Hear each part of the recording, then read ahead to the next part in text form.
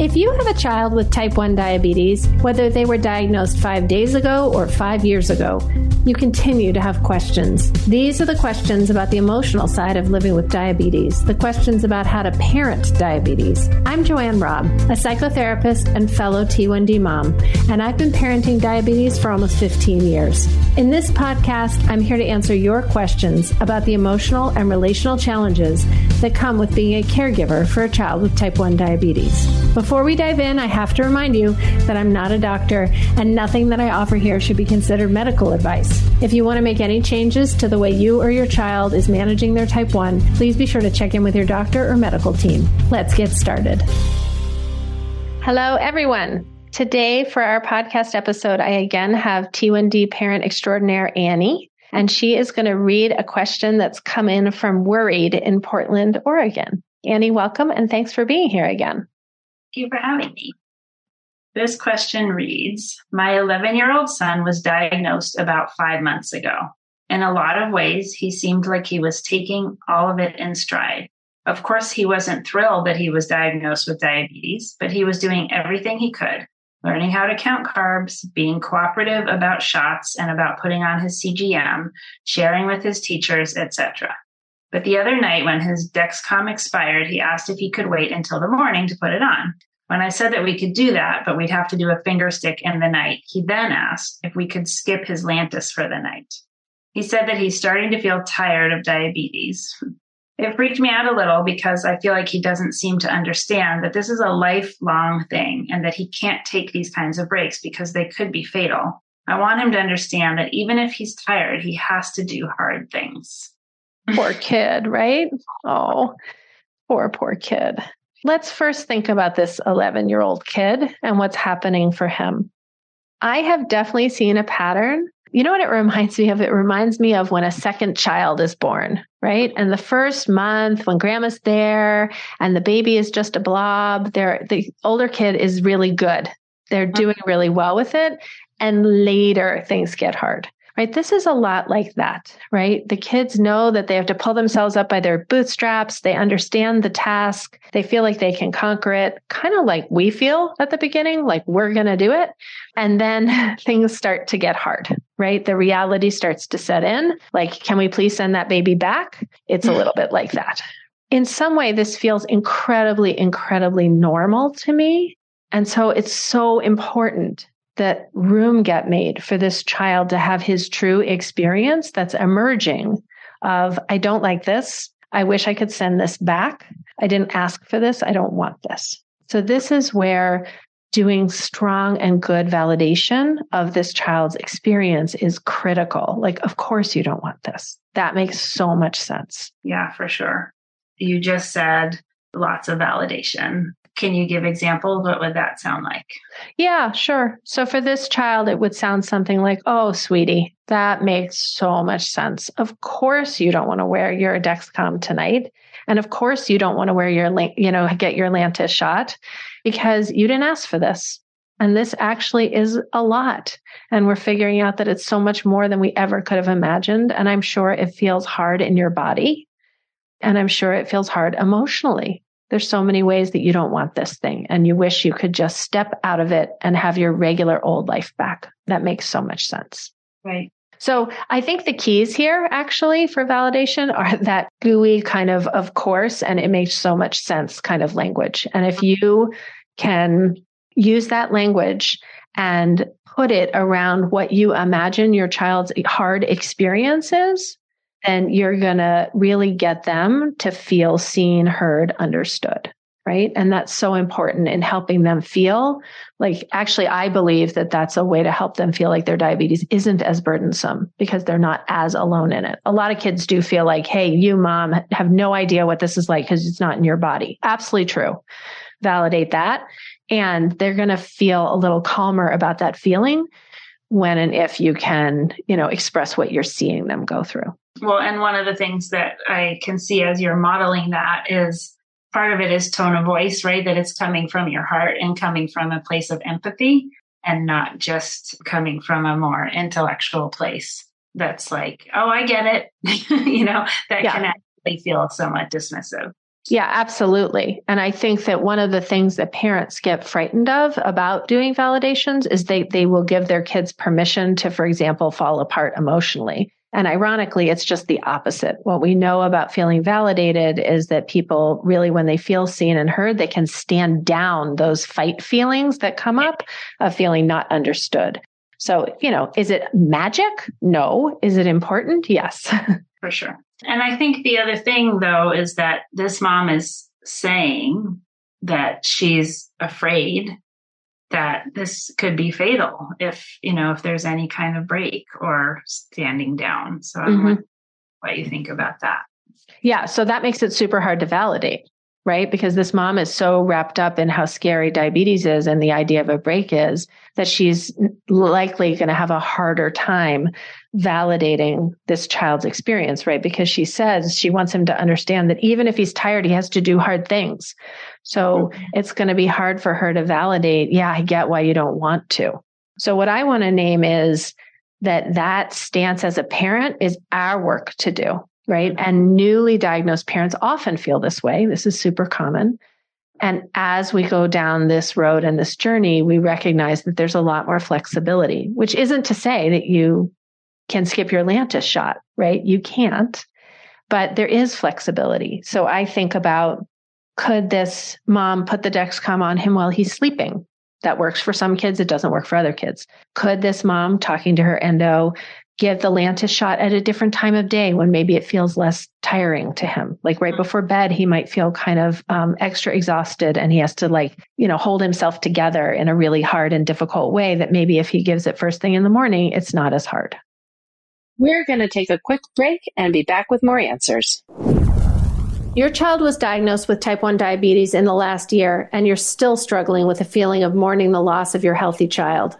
Sound familiar? If so, Sweet Talk's After Diagnosis coaching course was created with you in mind as a space to work through some of the emotional issues that come in the first year after your child was diagnosed, including that feeling of mourning. If you're ready to reduce the emotional impact of type 1 on your life, check out www.diabetessweettalk.courses.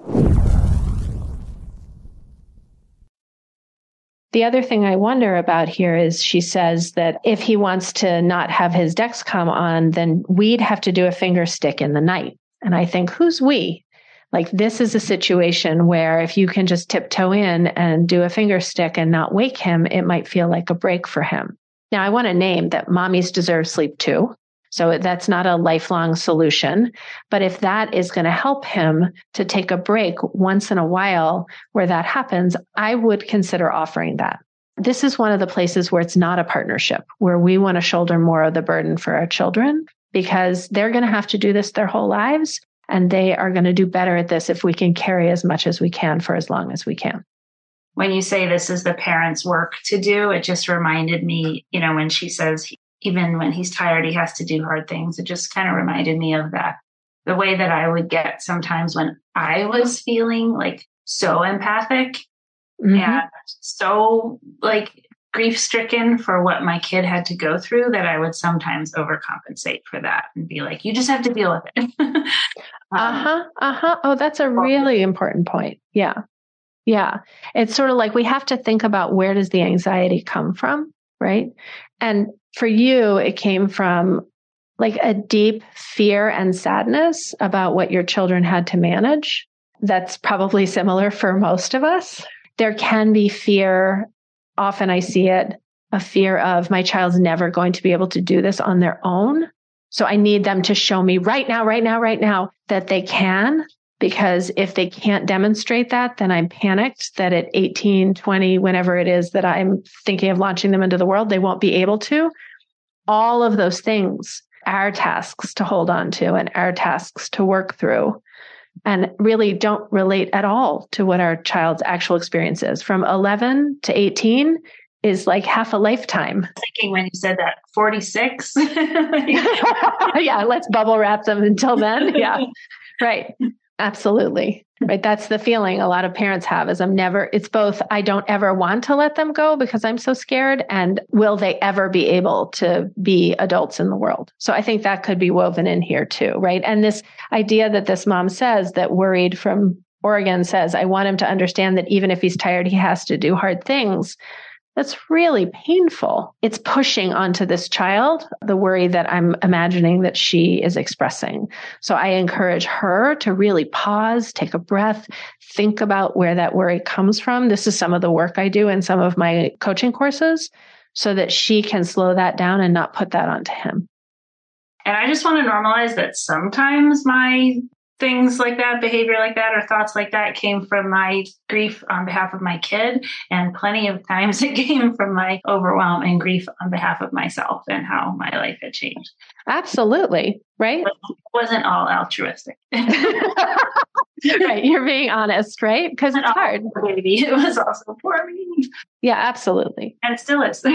Yeah, no, absolutely. It's a big job for us. And we do feel kind of sometimes panicked and overwhelmed that we're never going to see our way out of it. It's never going to get any easier than this for us, right? Mm-hmm. So I actually want to address one more thing about this situation for Poor Worried in Oregon, which is the idea of a diabetes vacation, which seems like not at all possible, but it's something that a lot of people in the community encourage adults with T1D to consider how to do.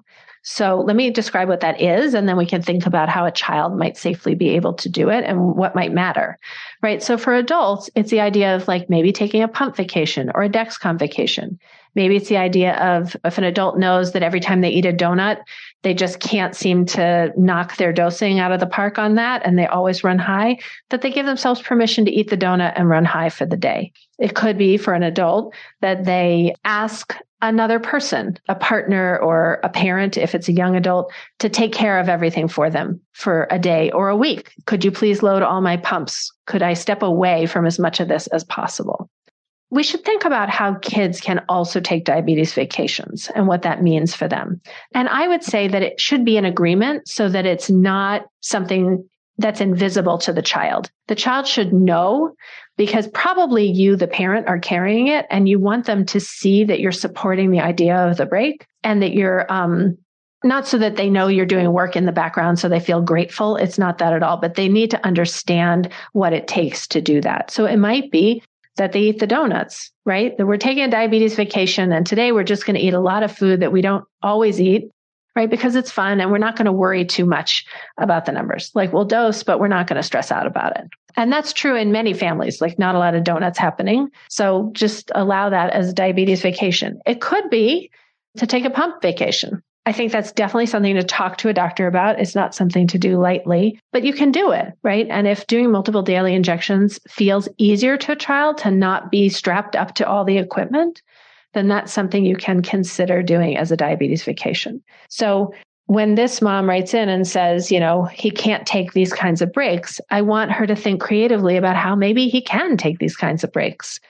Now, he's new to this. So some of this is establishing good habits and sort of diabetes hygiene, right? That you change your Dexcom, that you give your Lantus. But some of it is about learning over time how to be flexible so it doesn't feel so burdensome. Yeah. And I think what you just said is part of why naming it is something that you're taking on, not so they feel grateful, but part of what that does is it helps isolate it as this is an exception. That's right. Yes. I agree. It keeps it from interfering with the building of those good habits. Yes, I like that a lot. I think that the perfect example in this situation is the mom doing a finger stick in the night, right? That has to be an exception because no one wants to lose that much sleep. So to name, like, I'm totally happy to have you to do the finger sticks in the night tonight so that you cannot wear the Dexcom and we'll just put it on in the morning, right? That names it. And I'm happy to do that for you occasionally. Like, you know, maybe every 10 days you have one night, you know, when you do the Dexcom change, you just have one night, something like that. Sounds good. Thanks, Annie, for being on the show. You're welcome. Thanks for having me.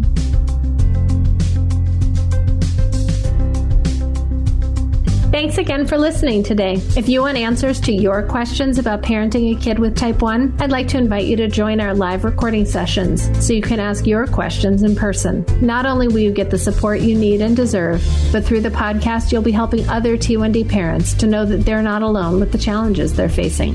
To join one of my live recording sessions, simply go to www.diabetessweettalk.com and click the banner at the top of the page to register. Again, go to www.diabetessweettalk.com www.diabetessweettalk.com and click the banner at the top of the page to register.